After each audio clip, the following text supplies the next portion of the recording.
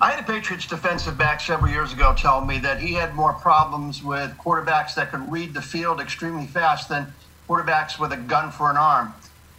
One, do you agree with that premise? That's very, very important. And two, where are you in terms of your knowledge with the quarterbacks in the short time here and their ability to read the field and make good decisions?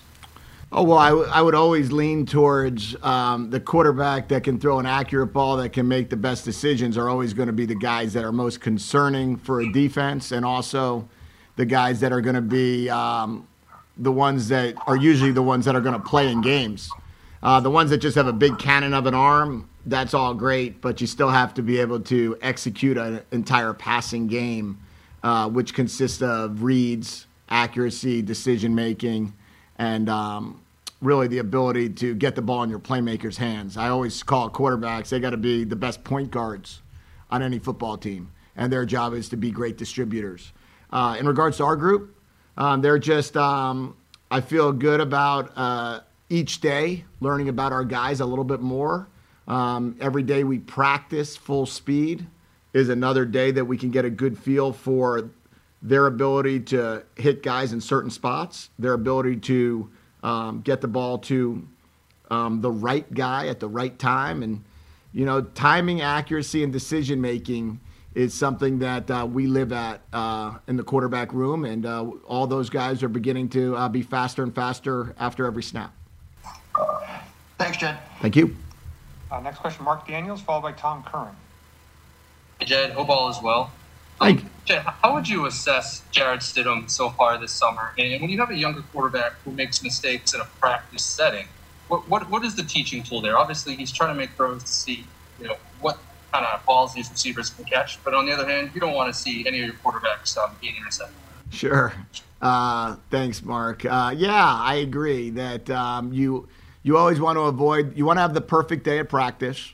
You want to have the perfect game, but I also believe it's an imperfect game that we're playing. And there's going to be times that things occur in the course of a practice that we may have asked a quarterback to, hey, let's challenge this guy on this play. Let's see what it looks like on this throw. Let's see. You know, you got to sometimes treat practice field like a driving range. And you got to see, you know, hey, what club do I need to use here? Or, you know, what's it feel like? And is this a ball that I need to put extra trajectory on? Or should I throw a flatter ball? And if you learn from those mistakes, or you learn from really just you gain knowledge as you go, then I think the repeat offenders on the same play, those are the ones that are concerning. But, you know, when a ball gets missed or a ball's on the ground, or if a defensive player makes a great play, you know, it's really hard to live in that world of just up and downs and, you know, be too concerned in a course of a practice of one or two plays. As for Jarrett, I think he's done a really nice job. And he's worked extremely hard, exceptionally hard since I have arrived. The relationship he has with Josh, and that spring, you know, I was learning the offense when I arrived here in late January at the same time that, and then 3 months later, we're there teaching it to a first-year player on virtual. So, or second, you know, at that point going into his second year. So it was great to really listen to Jarrett at that point in time. And then as we've gone into the development come June and now in July and August, I think he's continuing to build, and really enjoy working with him and watching his knowledge grow. Thank you. Thank you. Next question is Tom Curran. Jed, how you doing, my friend? Hey, Tom, how are you? Good. Could you characterize the arc of progress that we've seen from Cam Newton this week? To the layperson, it looks like Thursday was a lot better than Monday. Not that Monday was that bad, but could you characterize that? And I have a quick follow after. Sure, Tom. Yeah, I think, you know, Cam's been here, I think it's officially now 23 days. And I think from like July 28th, call it, till today, maybe 24 days, whatever it might be. So the improvements that he's making on a daily basis are sometimes what you could see some other guy that's been in the same system for a few years make on a monthly basis. I mean, how quickly the increments have to occur for him because he just doesn't have a lot of time, and he's coming from learning a brand new system, brand new terminology, brand new drops, brand new players. And really, when you look at it, you're not even going full speed until, call it 8-9 days ago, maybe. So I think his leaps that he's taking each day have been really impressive, based on the fact that there's a huge foundational gap from, call it not being here a spring or the season before. Also believe the other guys with that are also taking those type leaps, but you're just never going to see those same huge leaps just based upon where one guy came from the day before versus being in the system previously.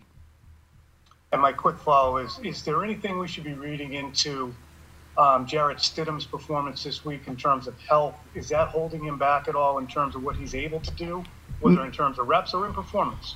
No, I think that really what we're trying to do right now is, as we're going through the evaluation of the quarterbacks, we're just trying to make sure they all get similar plays, not worry too much about rep counts per se. That if there's a guy that hasn't had certain play with a certain guy, we want to make sure that guy then gets in and gets that rep. So everything is really equitable in that regard. And then also just kind of seeing how they do with, we have different centers.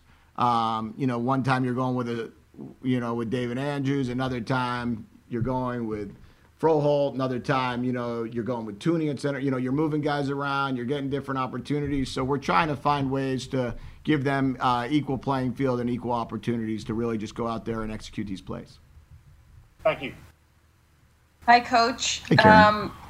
I was wondering, earlier this morning, Julian Edelman on a radio show talked about the vibe that Cam Newton brings and how fun it is and infectious it is. I was wondering what you see of the vibe from your perspective. I think Cam has a great energy about him, and he is one of those personalities which is infectious. And he does come in with every day an excitement to work. But with that, I kind of am trying to put my blinders on as well, knowing the responsibilities that I have and that we have as a staff to try to get he and the other quarterbacks ready for a hard day's work every morning, that when we get going at 7:15 or so, we got to do everything we can to get ready for a really good practice. But I'm sure the guys in the locker room and the guys in the lunchroom, even though it's only it's a limited number in the lunchroom at a time, but I think they can kind of feel the energy. And, it's really those type personalities are infectious, and you could see where it comes from. Just to quickly follow up on Tom's question, you said you didn't think Jared was impacted by an injury during the course of this week? Yeah, I didn't. I don't know much about any of that. I think that he played. He had a lot of good things in practice, and then I think they've all had good stuff in practice. I think they've all missed some throws in practice. I haven't really gotten involved in anything regarding any injuries for any of them. Thank you. Yep. Next question, Evan Lazar, followed by Phil Perry. Hey, Jed, I just wanted to ask you about Cam's throwing motion, and obviously it's a little bit unique, I would say. Do you just let him do what he does and not really tweak it too much, or do you try to work with him the best you can? Yeah, I mean, I think we have to be super cautious when you start dealing with guys' mechanics at 31 years old or 30 years old, however old Cam is right now. And he's thrown a lot of footballs in his life. And the thing you can work on, I believe, and we are trying to work on a lot, is lower body. I've always told quarterbacks that when you get to the NFL, we need to work from the shoulders up and from the waist down. And if you do that, you have a chance to improve your accuracy, you have a chance to improve your decision-making, and you have a chance to improve your timing. So if we could help guys with their footwork, if we can help them with using some more lower body in their throws, and then if we could help them mentally in regards to how quickly they can go from one read to another, and really that comes from information and experience, that's kind of where our focus is, rather than spend too much time worrying about, per se, unique throwing mechanics. Next question, Phil Perry. And I think I saw Andrew Callahan's hand raised, but we'll go Phil Perry, Andrew Callahan. Go ahead, Phil. Hey, Jed, thanks for doing this. Yeah. I'm curious, as somebody who worked with Mike Shanahan, might have been a long time ago, but somebody who has experience in that Shanahan system, a system that we have seen kind of spread throughout the league in the last few years here. I'm curious because that system gets described often as a quarterback-friendly system. Mm-hmm. Why do you think that is? And with a team that has one young quarterback and one quarterback very new to the system, could you maybe implement some of those things to help ease the transition for whether it's Jared or Cam? Yeah, well, I've been involved in that system for numerous years, working for Mike and then Pete Carroll at Seattle. We ran that exact same system. And then with Sean McVay at the Rams, came from that system as well. I think it's described as such because of the running game and that everything comes off the running game. I think that, there's no argument, though, that you couldn't say that the success that this system has here is as quarterback friendly and as you've been able to have the most successful quarterback, probably arguably in the history of the game, running this offense. So, which also comes off of the running game. And then also the important down, though, in football is third down. And first and second down is what it is.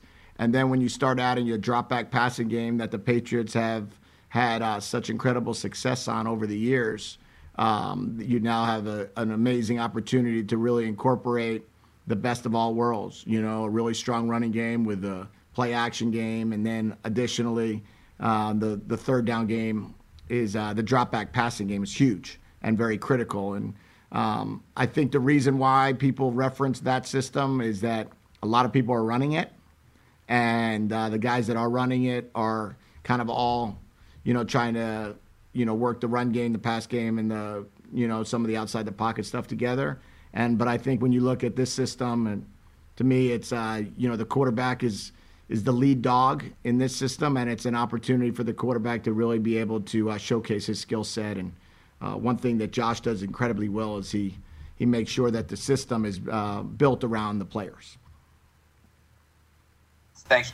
Thank you. And last question, we're going a little long here. Last question, Andrew Callahan. We have Cam McCord waiting. Hey, Jed, good to see you. Thanks for taking the time here today. Good to see you, too. Josh had just shared that when you guys first met over the spring, he had taken some schematic suggestions from you and the players. And I'm wondering, when you go to Josh saying, hey, I think we could do X, Y, and Z, what is the evidence or the things you see either from a personnel standpoint or the Patriots past film that you come to believe these things might work that are good? Well, I think that just in coaching, you're always learning, you're always developing, you're always trying to educate yourself, you're always trying to share ideas and really try to do the best we can to kind of make everything we do better. So as we go through it, and I could, maybe bring a suggestion to Josh, and then Josh explains why we did it a certain way, or maybe takes a suggestion. All of it is just open-ended communication, and our whole philosophy is, open, honest, and ongoing communication, and continue to come up with ideas. And sometimes they're ideas that we implement. Sometimes they're ideas that we discuss that might trigger another idea that's a better idea. There might be some time that you come up with an idea, and then a player says, well, what if we did this off of that? And that's a 10 times better idea than you had. So all of this is just really what I love so much about working here, working for Josh, working for Bill, is that the art of communicating is being a great listener. And then to be able to, after that, think through and come up with a decision and then communicate back. And those guys are the best communicators that you could ever ask for. Thanks, man. Thank you. Thank you very much, Coach. Thanks, guys. Have a great day. Great weekend.